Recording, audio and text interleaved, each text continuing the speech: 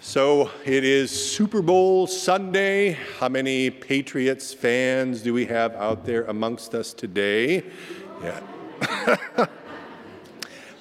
And Rams fans, how many of those? Few. How many of you are right in the middle and don't really care one way or the other? Right. How many of you are there for the food or the commercials? Yeah, a bunch of fans. Very good. Well, on this Super Bowl Sunday, I feel like I almost need to reintroduce myself to all of you, having been gone for so much of late. This sense I have of being absent actually began last month with the cancellation of worship services on Sunday, January 13th, because of the heavy snow. Remember that? Seems like light years away already, doesn't it? And I left for Iowa the very next morning, dark 100 on Monday, January 14th, and returned this past Monday, January 28th. From everyone in my family, please know how grateful we are to all of you, the members and friends of this congregation, for the outpouring of love and prayers and support at my mother's passing. At age 96, my mom was more than ready to go and be with the Lord. Truly, hers was a blessed death, and we rejoice in that resurrection victory that she has now. But still, whether our mother is 36 or 66 or 96, it is the person who gave you life. It was my privilege to preach the sermon at her funeral. Nobody asked me to do that. There was no expectation. Oh, so you're the pastor in the family. You can do that. None of that. It was what I wanted to do. And I rejoice that I was able to do that. Iowa in January equals cold and winter. But I am really thankful I got out before the polar vortex set in. When I left Monday morning, it was snowing, the wind was blowing from the northwest 30 miles an hour, and the air temperature was single digits, and it only got worse from there. Now, this was my daughter's first ever experience of being in my home state in January, and they all said the same thing. Dad, we love you, but we're never going back. Well, they'll go back, just not in January. So when I received word on that Sunday afternoon, January 13th, that my mother was in rapidly declining health, I knew what I had to do. You know, there are points in life when you know you just have to pick up and you have to go, no matter what is on your to-do list or your calendar. And I knew that at this particular point in time, I was being sent back to my little hometown for this purpose, to be with my mom in her final days and prepare for her homegoing from this life to life eternal. It is that sense of purpose that's before us in today's scripture readings, both the Old Testament lesson in Jeremiah and the gospel lesson from Luke 4. And this becomes the theme for preaching today, using the very words of Jesus himself from the gospel lesson. I was sent for this purpose. May the Lord's rich and abundant blessing rest upon the preaching, the hearing, and the living of his word for Jesus' sake. I was sent for this purpose. That comes through loud and clear in that Old Testament lesson with the call from God to the prophet Jeremiah. And God makes clear that he has a plan, he has a purpose for young Jeremiah. In fact, God's plan and purpose for Jeremiah were in place long before Jeremiah was ever even born. The Lord says, before I formed you in the womb, I knew you. And before you were born, I consecrated you. I appointed you a prophet to the nations. Wow, that is some kind of calling, and I'm sure Jeremiah felt no pressure whatsoever, right? He felt wholly inadequate for the task to which God was calling him. And like so many others before him, so many others after him, he wanted out. He wanted out of the task to which God was calling him. He said, Lord God, I do not know how to speak. I'm only a youth. How many of us could relate to that, at least at some point in life? We can all come up with 1,000 different excuses why God should look for somebody else when he's calling us to a specific task. I'm not qualified. Let somebody else do it. Now's not a good time. I'm busy doing other things, and on it goes. But here's the thing. God does not always choose to call those whom we believe are qualified, but God always qualifies those whom he chooses to call. And that's certainly true with me in my own life. I did not grow up in a parsonage, the son of a pastor, schooled in theology and church. Nope. I grew up on a farm, the son of a farmer, schooled in livestock and field work. But the same Lord who called Jeremiah called me also. And that's an amazing and humbling thing. The words of the Lord to Jeremiah were before me at my ordination into the office of the public ministry more than 30 years ago. That banner right over there. It was standing, as it is now, at the front of the sanctuary of my home congregation where I was ordained, where my mother's funeral took place here. And I have it rolled up in my closet in my office because there's no wall space for it right now. Someday I'll bring it out and put it up again. But it's a reminder to me of this sacred calling of which I am not worthy except by the saving grace of God.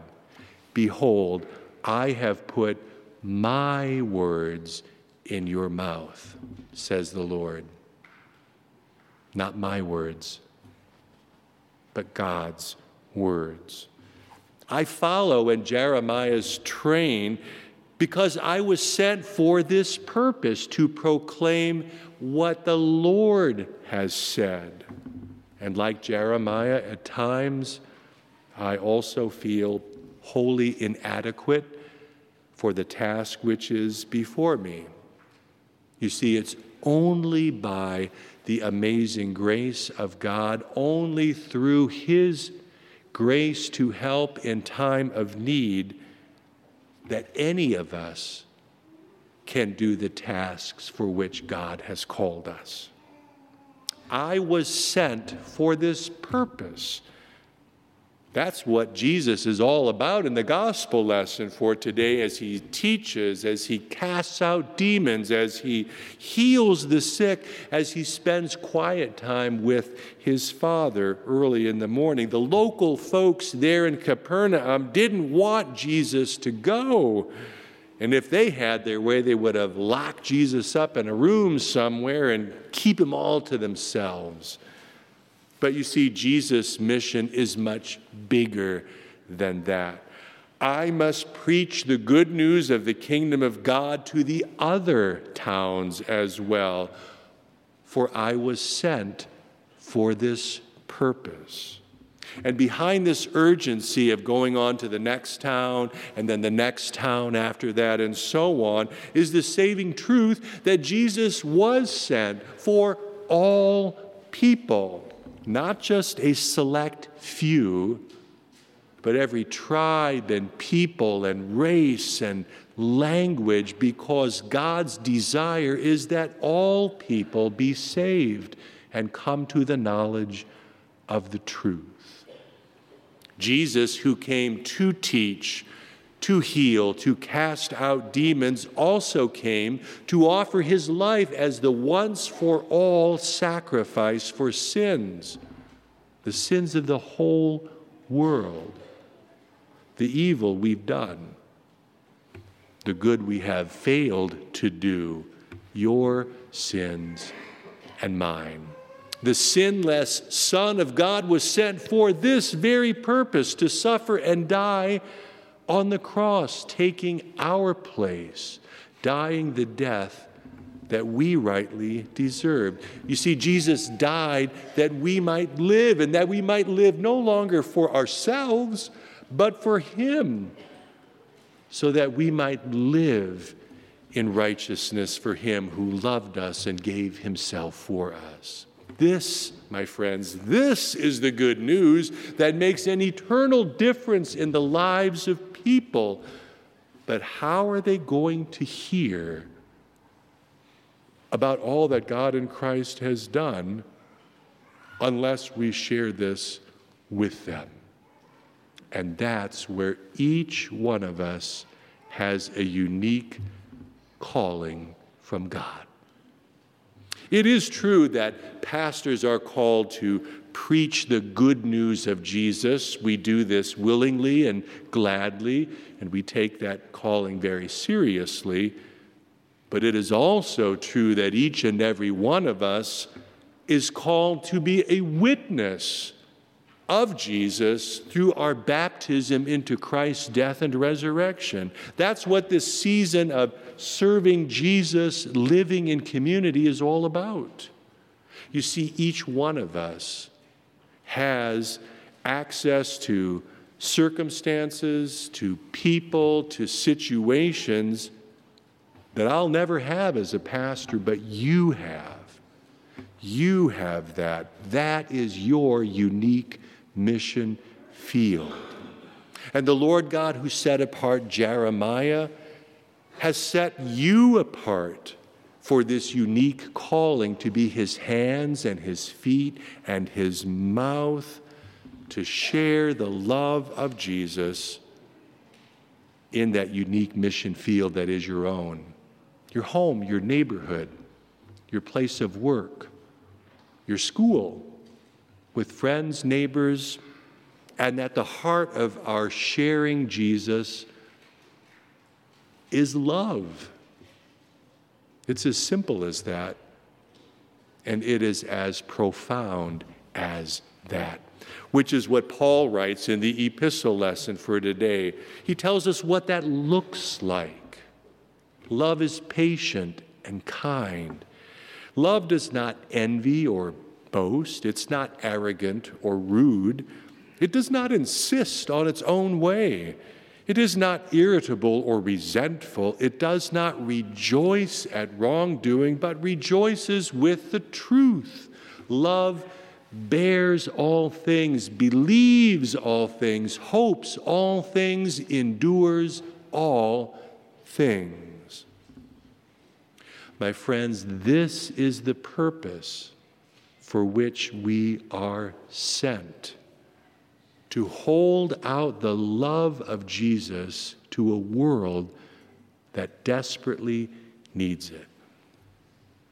Love is at the heart of who we are and what we're all about as the body of Christ. Love is what moves us to serve the homeless, as we did this past week at the hypothermia shelter, partnering with St. Mark's Lutheran Church in Springfield. Love is what moves us to gather together on a Saturday morning and put together 10,000 meal packages to help the hungry in places around the world.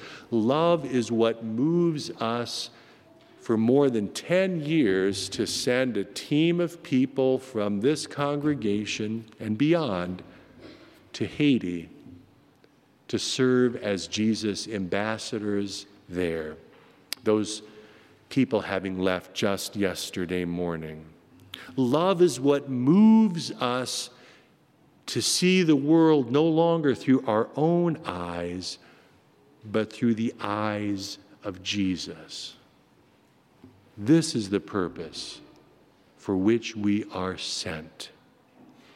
From Jeremiah to Jesus, from then to now, from time to eternity, may that love of Jesus be the purpose for which we are sent. Amen.